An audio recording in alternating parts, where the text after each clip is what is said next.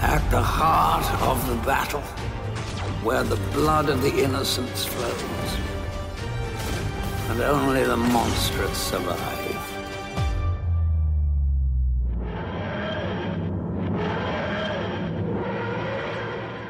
Welcome to TARDIS Talk, where each week we'll be taking you through our assorted thoughts and feelings on everything Doctor Who.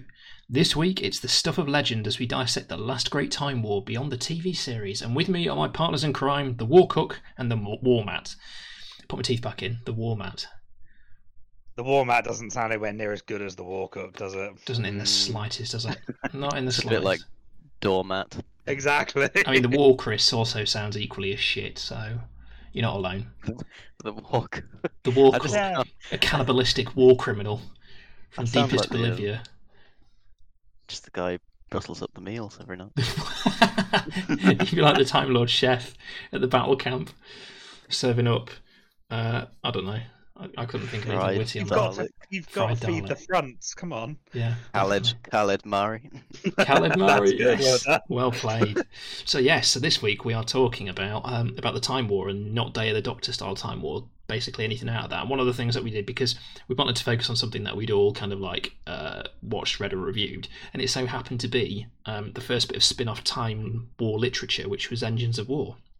We'll talk in a bit about, briefly, because I know that you guys haven't really listened to much of it, but I'll go through what's been covered and stuff.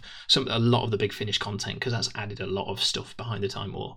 And then at the end today, folks, just to add, stick around for the last 10 minutes, because over the weekend, something marvellous happened. The BBC actually rolled out a very clever marketing campaign, and Doctor Who Series 13/Flux, as it's titled, has been announced for the 31st of October. We will be talking about that for the last 10 minutes of today's podcast, so stick around for that. But until then, Engines of War. Engines of War, Engines of War. This is your recommendation, Matt. Is this because it's the only Time War literature content you've absorbed? Well, yeah, because we talked about, when the book was originally announced, it was an idea that came out. It was something which we never really had that kind of snippet before, and I can't say I've read too much sort of the different books and the different stories that exist out there sort of in Who lore, but it was one of those things which I think, because of the nature of it, because of what we got from the 50th, because again sort of all the almost mythical way they kind of talked about it in the show before the 50th, I wanted to learn more about it, and that was the first time I picked up, like I said, Doctor Who literature around it, and I don't regret picking it up at all. I mean, before we dig into it, do you think it did it justice? Obvious. The problem is as well with a book, which is particularly when it's a book based on a lot of background like this, it always leaves you wanting more. The story that it wanted to tell, I enjoyed.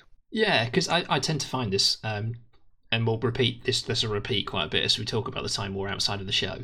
Is they whoever writes it and whatever they write it for, they deliver it in self-contained chunks. So it's not actually like an overall branch towards. It never drives the Time War towards a certain point that we know. It never drives towards the Day of the Doctor, with an exception in Big Finish. But apart from that, the majority of it is self-contained chunks like Engines of War. One kind of did, though. What did, sorry?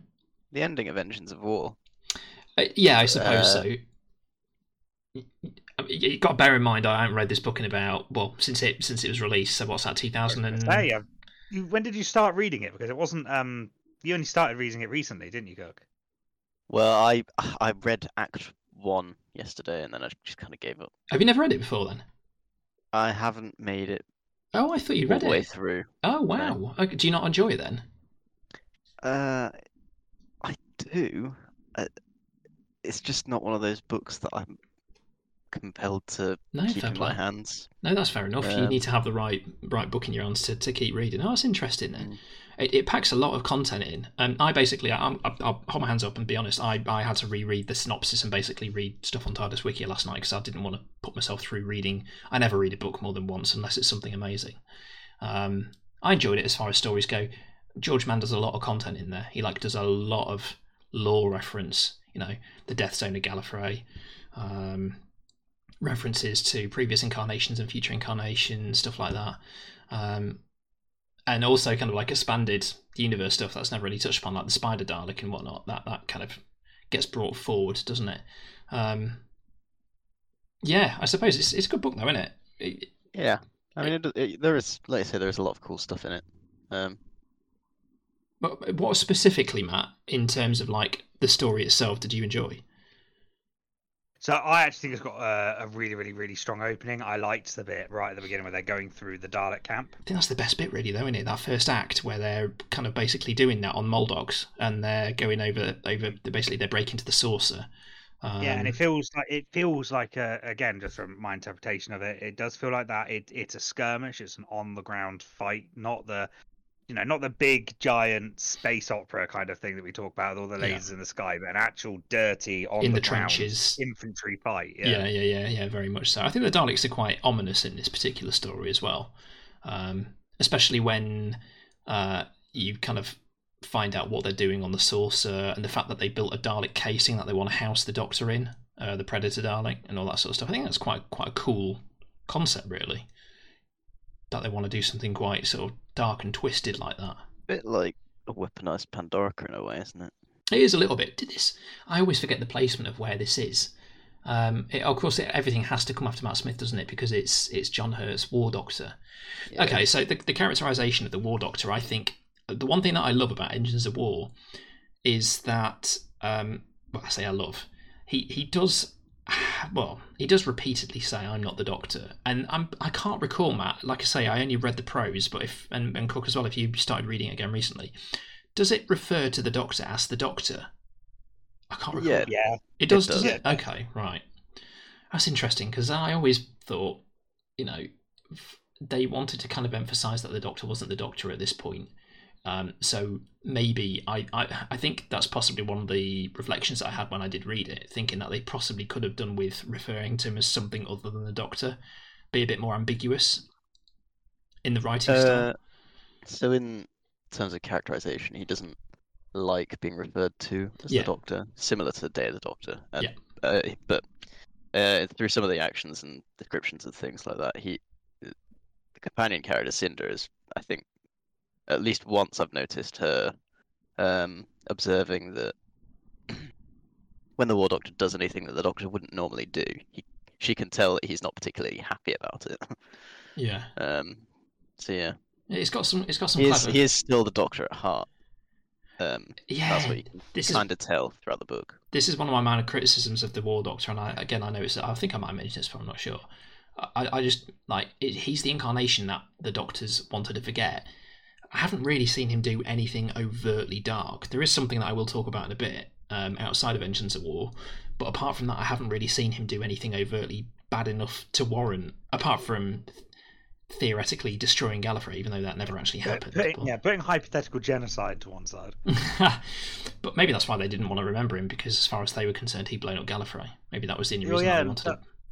Well, yeah, that's kind of it. I mean, again, it's the other problem, isn't it? Because I think we've spoken about this as well. Having the concept of a dark Doctor would be absolutely fantastic, and getting into some proper nitty gritty, almost horror-esque part of it would be interesting from a fan's point of view. But it would completely change how you would perceive that character forevermore moving forward. Yeah, that's true. Yeah, that's I guess it's interesting that they chose an incarnation of the Doctor, the War Doctor, close to Day of the Doctor's age. In other words, for this book, they didn't write a slightly younger version of John Hurt. Because they had his entire regeneration lifespan to go through. Exactly. Something towards the end of it, and they weren't limited to John Hurt sounding younger than he is or looking younger than he is, because it's a book. So they could have. I'm surprised they stuck with a slightly older version of him. This pattern, this trope of the War Doctor, is quite a repeated one that's only recently been rectified in audio form. But we keep every time you see the War Doctor doing stuff, more or less in the expanded literature, it always tends to be the older John Hurt, sort of Day of the Doctor, last Day of the Great Time War era War Doctor. Which is unfortunate, because there was plenty of, like you said, he's got his whole regeneration cycle to kind of get through before he gets to that point. Yeah, and I think from that front, I think it's just an association game. Now, whether it's played rightly or wrongly is an interesting point to discuss. But if I say close your eyes and imagine the War Doctor, you obviously jump to John Hurt, because that's what you've seen on screen, on posters, on the front cover of the book, for argument's sake. So it saves the writer time of having to go through the description. Well, that's true. Yeah, that's true. It's just the most notable associated one, isn't it? Do I think that's enough to to skip out on dealing with a younger or more of a middle-aged version of the War Doctor. No, from a writer's point of view, if you're going to write a book, bleed into it and write a book. Yeah. But I can understand why they've done it. It means they get more time telling a story about doing than telling a story about describing. Yeah, that's true. That's true. Cook, you said that the story bleeds into Day of the Doctor. Does it? I can't recall how it finishes. Does it? It's just I think it's presumably the first time no more is mentioned. Wow. Right. Okay. Literally the last part of the book. We'll come to this later. Because that's something that if you're going canonically, it isn't. But again, we'll come back to that later. This might be before the Big Finish stuff, though. So I mean, it can't be though, because Big Finish have just started doing their Forged in Fire, which takes away straight from Night of the Doctor. No, but I mean, you mean chronologically? Yeah, okay. Chronologically. That's a mouthful, isn't it? Yeah, but in terms of expanded literature, publishing-wise, yeah, you're right. Yeah. It's the first time, so potentially they wanted it to link directly into Day of the Doctor, perhaps as that tangible bit. Yeah, and again, it's just that at the end of the book, it's very much talking about, that phrase coming out, that sort of promise he makes to himself. But it's never alluded as to what happens next. There could be any amount of time between the end of Engines of War and Day of the Doctor. That's true. Yeah, that is true. That's very true. I guess. I was about to say something. I can't really see what it is now. It's completely gone. I told you my memory was kaput today. It's vanished into the ether. There are some pretty dark moments in this book, though. I think I quite like the what Rassilon's done with Barusa. Turned him into the possibility engine. Is it possibility engine?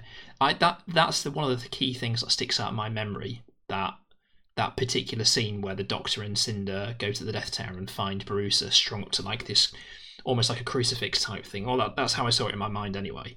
And he's constantly physically cycling through his different regenerations, his previous regenerations. I think that's a pretty cool concept. Especially like tying it into the idea of there's a missed opportunity in this bit though, because I always thought when I was reading it, my brain was leaning towards basically he can see all different possibilities of reality, can't he? And he saw something like the equivalent of the Neverwers, so the aborted timeline or something like that. Am I right in saying there's some sort of You're both quiet, so I don't know whether or not this is me talking shit or not. I don't think that was ever confirmed what the Neverwers were. Well, this is my point. That's why my brain was going it, and it feels like a missed opportunity because it just kind of went off and confirmed as being something that it wasn't the Neverwers. It was something different, even though it seemed like it was a great potential to have it as this aborted kind of like army of possibilities that never were. I think the snag is Russell T Davies when he wrote Doctor Who and the Time War. He used all this beautiful poetry to kind of like describe all of these great and mystical things in the Time War. The Nightmare Child and the Cruciform, and then that's it. And then when they try and bring it to life, or they just don't even that. Sometimes maybe it's because they don't think they can do these poetic sort of narratives the justice. Is it better to not know what to not ever know what the Nightmare Child is? Is he talking figuratively or literally when he says the jaws of the Nightmare Child? He could be talking about some sort of black hole, or he could be talking about an actual monster, giant monster with jaws. You just don't know. I mean, I think it'd be interesting to see, but on the one hand, you're always going to upset someone when you yeah, I know what you're saying. Yeah, bring what you're saying. Bring it to life. Basically, you're gonna annoy someone because it isn't how they're gonna be envisaged. But I guess that's always been the case with Doctor Who anyway. So why not try it? I suppose that's part of the beauty, though, isn't it? Of not everything needs answering. Harking back to our big issue at the moment with the current era. But back to Engines of War. Cinder as a character then, because she's one of the War Doctor's companions. What do we make of Cinder then, Matt? As a character, how did you envisage her, and what did you make of her?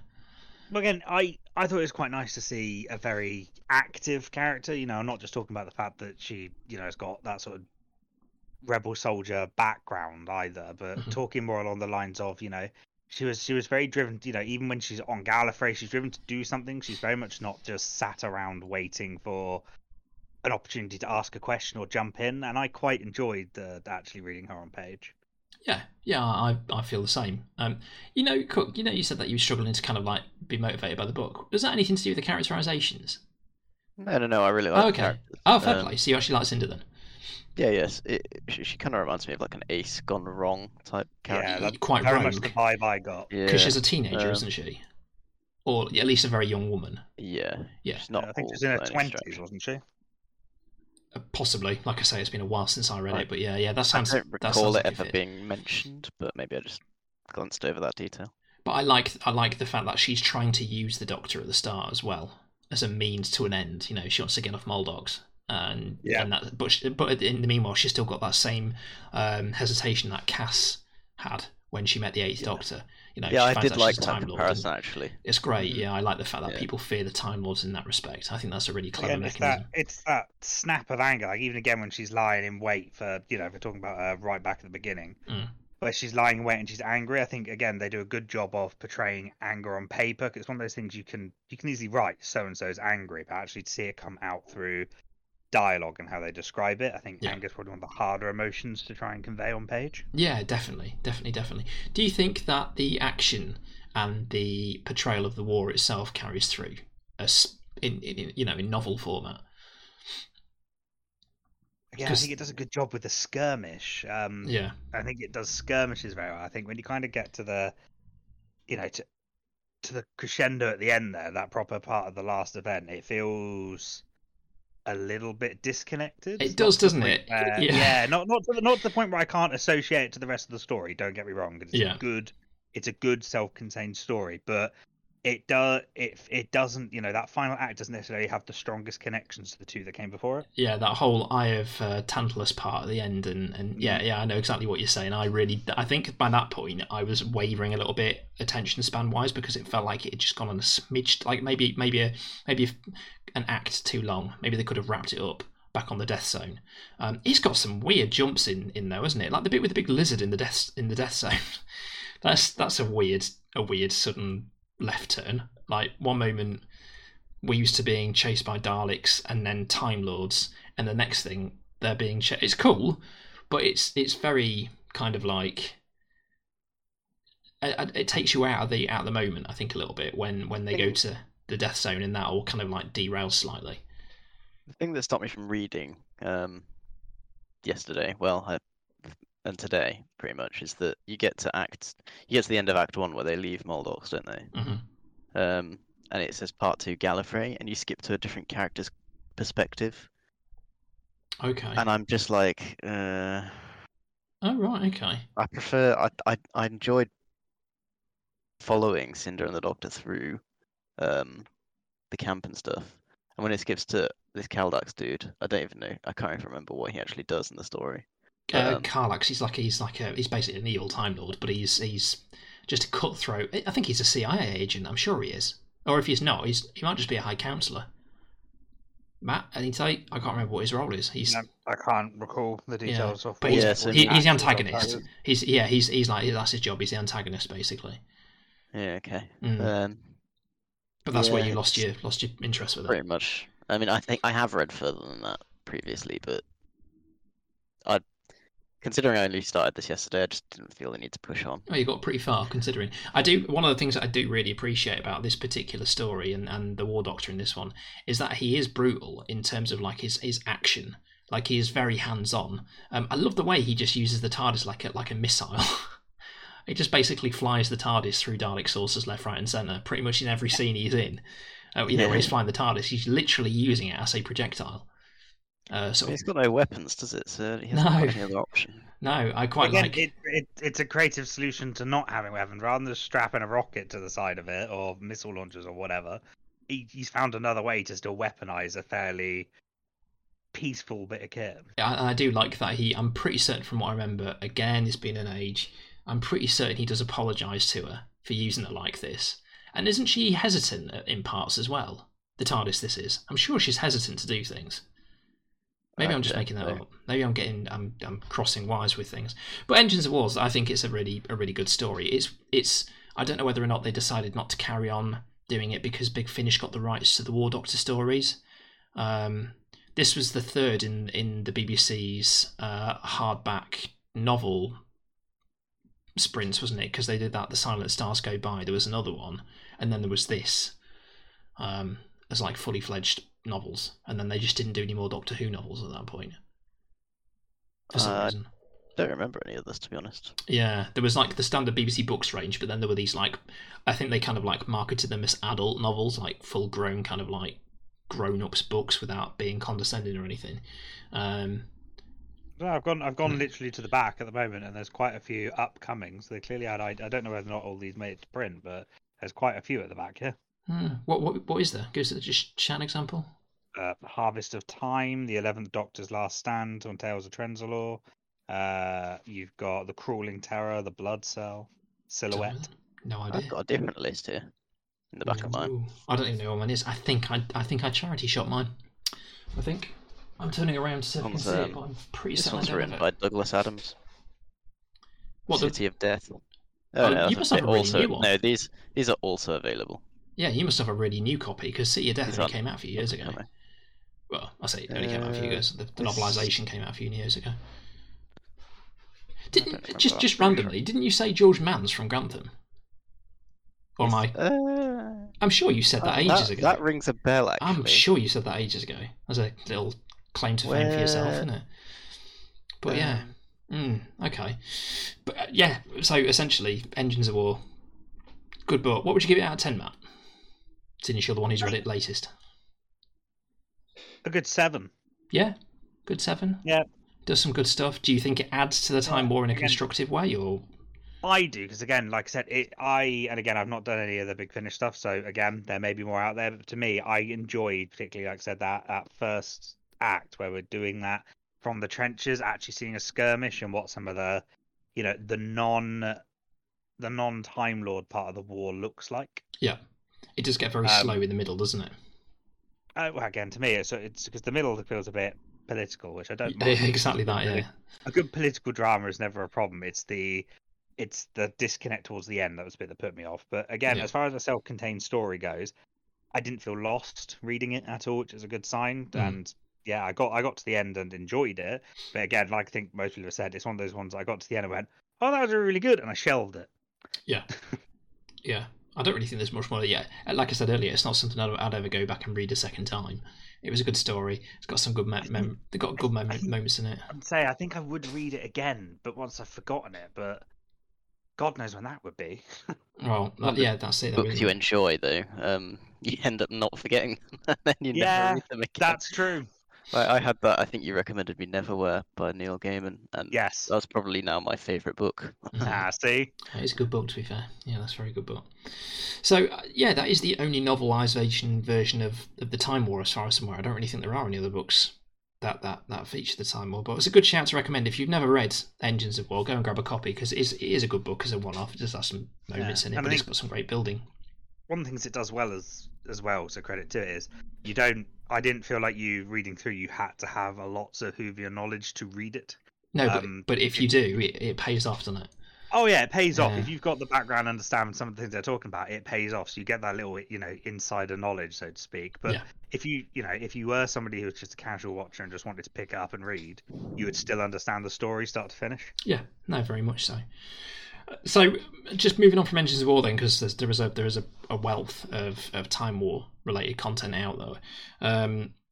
We've got there's comic books. I've never read any of the comic books. I'm not really a comics reader. I take it YouTube never read any of the comics, the IDW comics out to it. No. Also, until I was a kid, and there weren't even proper comics. It was the Doctor Who adventures. Right. So there's I tell you what, there is one really cool thing that I read, and it was only a pane that I saw, and I must have seen it on a forum or something somewhere, but it was one of the Doctor Who IDW comic books, and it was a single sheet, and it was showing basically that the Matrix is overflowing, and it's going to blow because too many Time Lords are dying. And I think that's a really clever concept. They're basically like, yeah, our hard drive's about to fill up because we're losing too many Time Lords. Because, of course, when a Time Lord dies, their consciousness gets uploaded to the Matrix. But what happens when you run out of room? Because far more Time Lords are dying than you can cope with at that moment in time. I think that's a really dark sort of concept. I really like that. That's pretty cool. That's pretty much the only thing from a comic book perspective that I've read, though. There is, I'll tell you what, we did just talk about novelisations. It's not canon because it's not published by the BBC, but there was a charity anthology. I think there was a couple of them actually. There was a charity anthology called Seasons of War that came out, and I can't remember what the charity was for. and it was unlimited print. I managed to bag myself a Kindle copy, and it's just short stories. Some of them are written by established Doctor Who authors and writers, but it's not published by BBC, so I don't think that's where you can count it. But they tell stories from very different perspectives of the Time War. Some of them utilise the abstract nature that I think Russell T Davies originally envisioned. Some of them do standard skirmish stuff, like you were saying, Matt, with the battle aspect and stuff. So that's quite a cool kind of set of stories to pick up. But again, I don't think you can kind of factor in as, I know people say what's canon and what's not canon. I think, that argument of people saying, oh, there's only such thing as headcanon. I think there is, but then I think you also have to accept that if it's been developed and produced by the BBC, you have to count it as official. Do you know what I mean? Yeah. I think you have. That's why you have to accept to some aspect that Night of the Doctor, ergo the Big Finish stuff that he lists off, is continuity, because even if it's in a mini-sode, it's still technically part of it. It's a messy topic, because again, it then comes back to people's personal opinions and beliefs and all that. So well, I think does it? It does a bit, because that anybody can argue anything. But I mean, for me, I'm on the same bandwagon as you, so don't worry about that front. It's not like a legal issue, so as long as people are enjoying it and respectful of other people's opinions, and it doesn't really matter. No, that's a fair point. I think apart from that, though, one of the biggest things that we really need to talk about, I know that you guys haven't really heard much of it, if any of it, so I appreciate it's going to be quite difficult to, but I'll run you through some of the bits and bobs and we just discuss them, is Big Finish's contribution, because to be honest with you, they capitalised on the Time War license like you couldn't believe. Just to name some of their franchises, so the Gallifrey series that got a Time War spin-off, which takes you right up until Day of the Doctor. The opening moments of Day of the Doctor, more or less. You've got the War Master series, which is set around the Time War. You've got, when John Hurt, rest in peace, was alive, he came and did a couple of box sets of the War Doctor. So he actually got to do more than just what he got on the TV, and he loved the role as well. They were halfway through writing, I think his third or fourth, it would have been his third box set when he passed away, unfortunately. And more recently, they've got the Eighth Doctor's kind of Time War related stuff as well, which is loose because, as we know, he never really participated in that. But more recently, we've got the early Time War stuff with the War Doctor, as portrayed by an actor called Jonathan Carley, who does an amazing, I've never heard an impression so accurate of a young John Hurt. It is uncanny, and the stories are brilliant and really good. But it covers some crazy stuff. Like the Gallifrey series is quite kind of like, it shows the resurrection of Rassilon, so some key moments, resurrection of Rassilon. What else? Blimey. Bottom of the barrel already?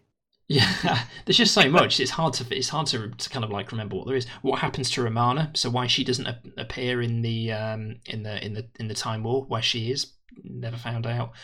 Now you know, in Big Finish. You listened to quite a few of the War Masters when you cut. Only the first box set. Oh really? I thought you listened to all. All right. I think it's brilliant. I really enjoyed it. He does some really dark stuff in that, doesn't he? Yeah. They're good. I wouldn't say they're not too directly related to the war, though. They're more him. Apart from that very last bit. The very last bit is where they're about to basically summon him back to Gallifrey, and he's like, no, fuck that, I'm going to turn into a baby. Yeah. Which he basically does.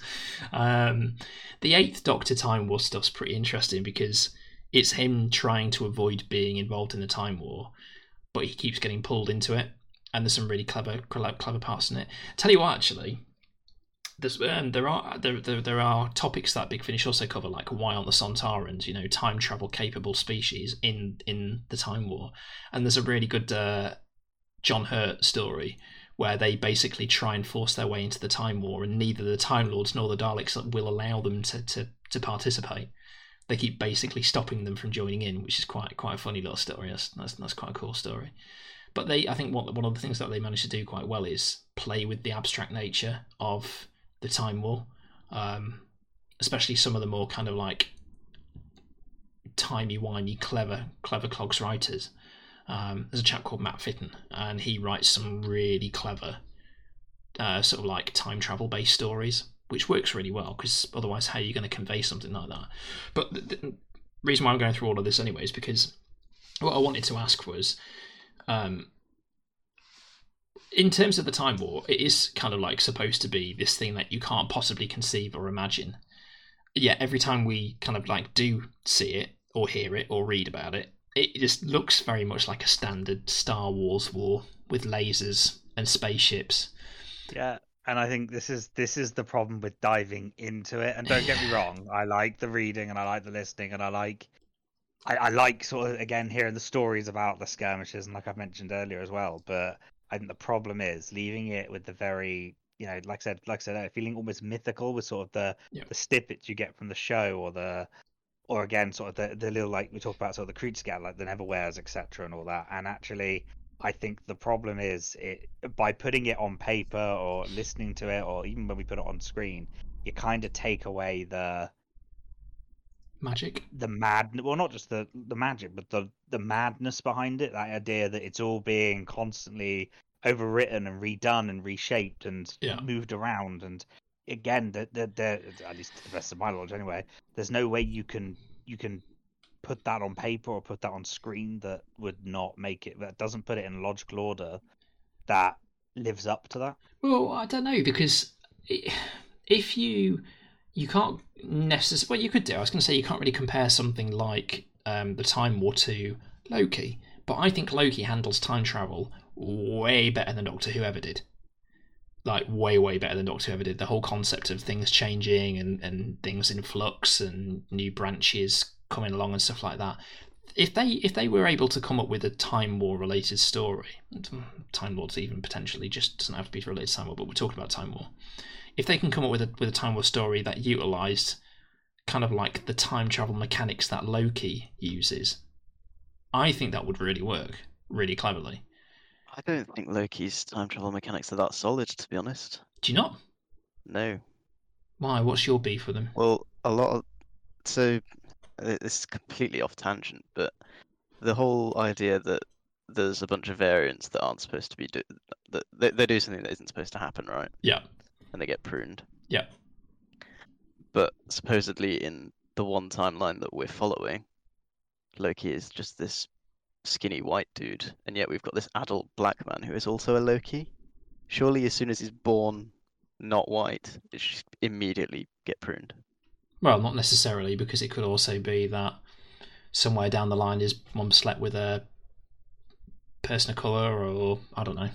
Or he was adopted, perhaps. That was a possibility. Maybe the other Loki was... I see your point. He shouldn't have grown to that point of being a grown adult man and then blah, blah, blah, blah. Like, there's so much just stuff that doesn't make sense with that. I suppose. The one timeline that is supposed to happen, then why are there so many differences that we're allowed to develop that far?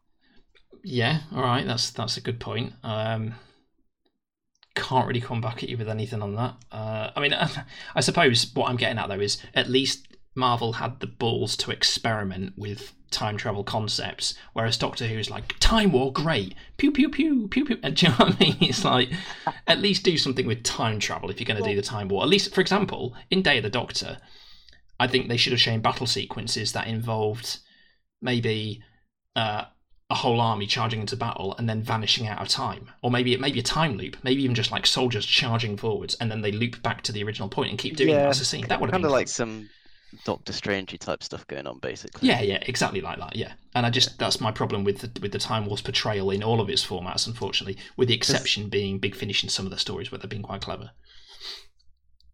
I mean, there was the whole thing in End of Time, wasn't there, where they're describing how people keep getting resurrected only just to die over and over again. Yeah, exactly. That, you don't really see anything like that. They never come back to it. You never see a Time Lord like drop dead and then suddenly just sort of phase back into existence, do you? You could just imagine it though, couldn't you? Like a really cool scene. Imagine the scene. There's loads of Time Lord soldiers kind of on the front line firing, and they get exterminated, and then there's like a ticking clock, and then the clock starts tipping, and then everyone just suddenly pops back into where they were, screaming and firing in exactly the same position because they're caught in a time loop, but they're just firing repeatedly. Stuff like that would make you think, oh, that's pretty cool actually from a time travel perspective. You know, they've got a perpetual front line because they just keep time looping the same soldiers over and over. Again, it doesn't even have to be a time loop. You know, the way I kind of envisioned it would be that, you know, same type of scenario. You've got the Daleks who roll in, they exterminate a group of Gallifreyan soldiers, for argument's sake. Mm-hmm. And then literally materializing in are the same Gallifreyan soldiers who've been pulled through from an earlier point in time or a different timeline, etc., to then fight the same Daleks around their own dead bodies because of the whole nature of how you can play with time travel. Well, that's it. Yeah. It's one of those things of, but again, like even if you put that on the telly, or book or write that or audio, whatever it is, it still doesn't quite live up to the expectation of everything we've been described. No, I suppose that's the problem. One of the mistakes that was probably made as well is that they didn't need to worry about time travel rules with the Time War. They could have literally made anything up because it's a time war. It's sort of fought on a metaphysical level. They didn't. The Time Lords didn't adhere to their own rules at that point. That is exactly. They would have done anything. So I mean, in the novelisation of Day of the Doctor, you could have had like 6 different Rassilons. Well, that's it. Russell T Davies. This is the High Council of Rassilons. Yeah. Who else does Rassilon trust the most? The thing is, though, you're right about the metaphysical aspect because RTD wrote the Day of the Doctor novelisation in mind of was it Russell T Davies or Stephen Moffat who wrote the novelisation? Stephen Moffat won it. Either way, I would have wrote the Day of the Doctor, yeah. But there was concepts of using years as ammunition and stuff like that, which is like how can you something that abstract? How can you get your head around that? Dalek to death. Yeah, basically, yeah. But I mean, I don't know. I think the problem is there is that wealth of stuff out there to explore, but it's that question again of should you explore it, and if you do, how do you do it so that it does feel unique and it's not just this war thing? I don't know where this fits into canon. We'll have to jump on in a second, but I don't know where this fits into canon. But the question is, like, how did the Time Lords suddenly become militarized when they were just stuffy politicians basically aging to death with a policy of non-interference all those years, between the classic and the new era? What was the transitional change for them to go from peaceful, boring, to basically one of the most feared species in the universe? And I don't know whether it's canon, so I don't know whether it came from it. I think it's a Seasons of War thing, but someone came up with a really clever concept that Rassilon basically went back and retro-engineered all of the Time Lords' pasts, and there were basically workhouses of children creating temporal weapons and stuff like that, and he just militarized and made a North Korea of Gallifrey, basically. That's the sort of stuff that I'd like to see explored, kind of like how they twisted their own history and how they utilised time in that respect. I think that'd be quite clever to see, but instead we're just kind of like jumping into Gallifrey at this point to believe that they became super duper warriors who fought Star Wars battles. Well, and this is what I mean about you've kind of got everything at your disposal, and I'd love to explore some of these concepts as well, but because it's the type of thing which really, really interests me. But again, even exploring it adds more to it, and that's where it doesn't quite live up to everything we want to set on the mark. And I think that if we really want to get into the nitty gritty of it all, I don't think, at least from from the TV show perspective, the show would not be the right media to show that.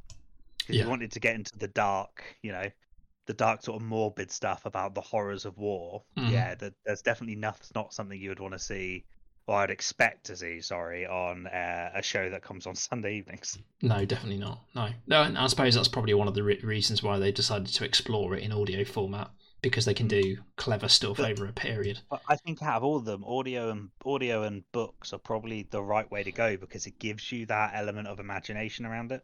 Yeah, that's a good point as well. Like, you are able to fill in the blanks with your own mind, I suppose, and sort of paint that canvas rather than being dictated to that it is literally flying saucers. And we've never actually seen a battle TARDIS on TV, have we? No. Which I find really not bizarre. Explicitly. No. I don't think it's ever been specified. There might have been there probably is CGI shots of them, but then it's never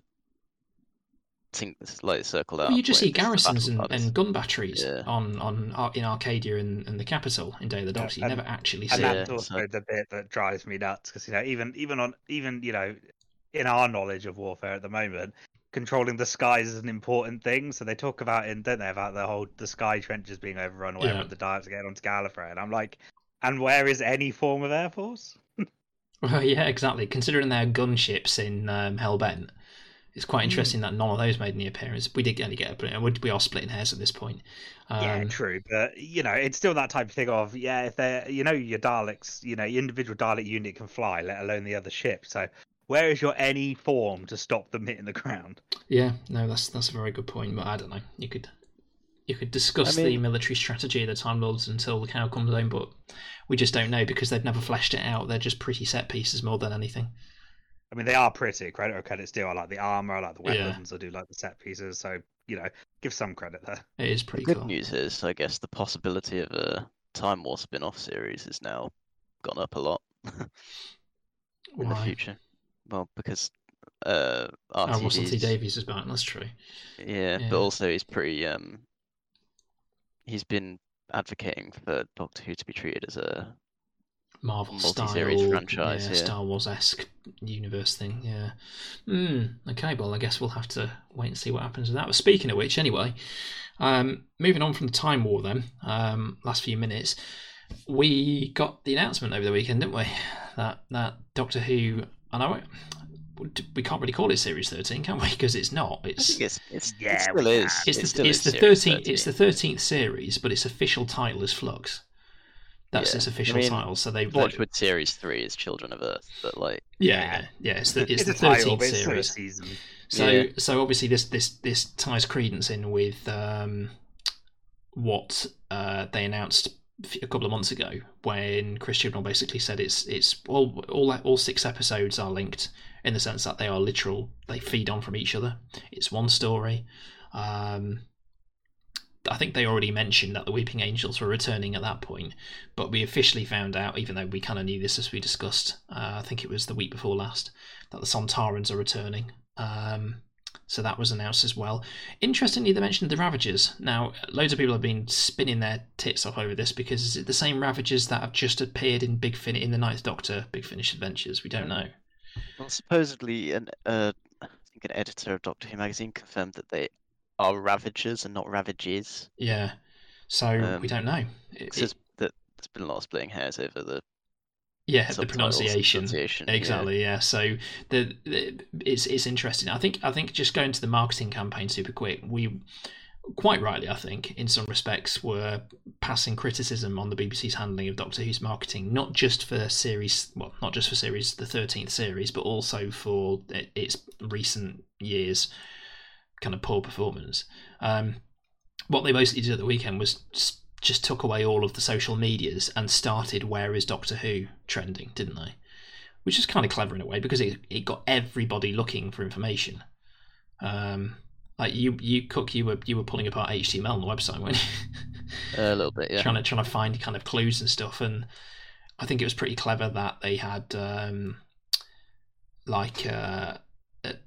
things appearing in shopping centres in Liverpool where the it's like coming up on the info panels, wasn't it? Like normally we'd see, you are here and your shop's around here and your advertising, whatever. They got glimpses of like schematics for some Sontaran ships, didn't they? That's right, yeah. Which the is phone call, the phone number that you could ring as well. Yeah. Exactly, yeah. So I thought that was pretty clever the way that they did that. I mean, what I'm going to do, just going to super quickly actually spin my phone up now. Just while you look for that, I was going to say, have you seen? Because I've only just seen it because I literally saw it this evening while I was eating my dinner. Have you seen the adverts pop up on the telly yet? Yes, so the one on Saturday night. She's talking to the camera. But she's just, it does the whole staticky effect and she's talking to the screen, but there is no Doctor Who or dates or whatever. It's just her, overlays and things. It's just a conversation, and then she statics out. That's right, yeah. So it's literally just like 10 seconds. I think what they've done is they've called the fandoms and the public's bluff on this one. I think because they've basically gone. Everyone's gone. Chris Chibnall's so shit. The BBC aren't marketing. Boo hoo hoo. We were doing it. I mean, let's not deny it. We were doing it. True. And then they've gone. Ooh, and they dangled a little Doctor Who on a little string, and everyone's gone fucking mad for it, which is basically what we did. Exactly it. So they've called everyone's bluff, and they've been proven right. Everyone's still mad about it, which is pretty cool. I say everyone; it's mainly fans, really, isn't it? Probably a lot of other people, casual viewers, are probably like, "What?" But the Flux is coming, which is quite interesting. Starting on the 31st of October. So a lot of speculation theory that's not that's an event and not a. Have you read the theory behind that? I quite like the one that's doing the rounds at the moment. Yeah, parallel reality one. Yeah, so the whole Doctor's timeline isn't stable or some shit like that. Yeah, so basically, I think that the speculation doing the rounds at the moment, and if you don't want to listen, just pause for a minute or something, or mute it for a minute. I apologise. Yeah, no. It's speculation, so it's possibly well off the mark. People are assuming that the Flux is basically some event and manipulation of the Doctor's timeline. In other words, it's a way of retconning the Timeless Child. So the Master, the Fugitive Doctor, the destruction of Gallifrey, that's all true, but it's not the Doctor's timeline. It's not the Doctor's universe. It's a parallel version. And even though Chris Chibnall and the BBC have explicitly said, no, Joe Martin is the Doctor, well, it'll be true. It'll be true. It's just not our Doctor. It's a parallel universe Doctor. And I think with like parallel universes becoming more mainstream in pop culture these days, Loki, Marvel, stuff like that, it's not too much of a jump for the viewer base to kind of feel alienated by. Do you know what I mean? I think it's something they could potentially pull off. Well, I wish they did earlier, to be honest, because when we had the whole Pete's World stuff in Series 2, it's like, where is this universe's Doctor? That's what I was always thinking. Yeah, that's a very good point. He was fond of Avengers. I did say ages ago, though, didn't I? Even before The Timeless Child, I always said that The Woman Who Fell to Earth takes place after a parallel universe. So if that's where it starts, it won't be. But if that's where the parallel universe stuff occurred, I'll be like, oh, I knew it. I knew it was your head. Though, you've taken every opportunity to shout parallel universe. This is like one of 50 examples. Yeah, exactly. But either way, I think it has just gone to prove this marketing strategy. I think it's gone to prove that people are still excited about Doctor Who. And yeah, it's starting in a few weeks, which is going to be pretty cool. More so than if they just did the standard trailer, and we still haven't even had a trailer yet. Let's not forget. I mean, this is we've had the sort of augmented. Is it ARG, augmented reality game? With the competition thing, the Find the Doctor mystery. Oh, that's true. Yeah. And then this is similar, isn't it? Because there's a hotline that you'll be able to ring if you see more. That's right. Yeah, and you can. What I'm going to do, I'm just going to do it now. Actually, I'm going to ring it. I'll put it on speakerphone. I apologise if the quality of the phone's awful. Let me just. Right. I don't know how loud that's going to be. You've reached the voicemail of the Doctor. If you're ringing this, it means enemies from across the universe have arrived on Earth, and the battle is coming imminently. No, barely hear it. It's all right. You guys can't hear it. It's picking up on my my podcast microphone, so we're good. But yeah, interesting. I'd say what's the actual number in case anybody else wants to ring it? 0800 678 3110. 3110, which is coincidentally the 31st of October. But just coming back to the conversation we just had about the trailer, I now don't want a trailer. I want more stuff like this. Do you know what? I think I'm with you on this. I don't actually think I want a trailer at this point either. We've already had a teaser trailer. But I know, but this is what I mean. Like, I want more interactions like this, things that people can pick up and talk about. I don't want 2 minutes of clips from the episodes. I'm going to say. Yeah, I'm probably with you on that one. I think. Although just to wrap up on this, interestingly, I think many moons ago we cited the fact that this era of Doctor Who feels very mid-80s, and what did they do in the mid-80s? They of course produced Trial of a Time Lord, didn't they? Which is very similar to what they're potentially doing here with this. So is history repeating itself, folks? That's the $1 million question. Are we rapidly approaching a hiatus point? New Who's first 6-parter, so is what? Sorry. This is New Who's first 6-parter story, isn't it? Yeah, it would be. Yeah, it would be. The longest. We'll find out on Halloween. I guess the longest we will do. single story that we'll have witnessed. Indeed, it's worth noting as well that we are going to be having something of a change with the new episodes that are coming up. So, as of we've got another episode or two to go with this yet, so I wouldn't panic just yet. But as of the 1st of November, TARDIS Talk will be undergoing something of a change. So we're basically going to be bringing the episodes to you the day after the episode airs, and we'll be giving you a complete review on the episode and our thoughts and feelings, and generally just what we liked and enjoyed about that particular episode, speculation about where it's going, stuff like that.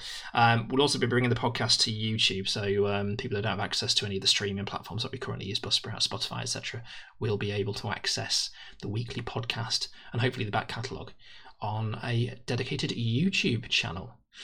So, as per usual, thank you for listening.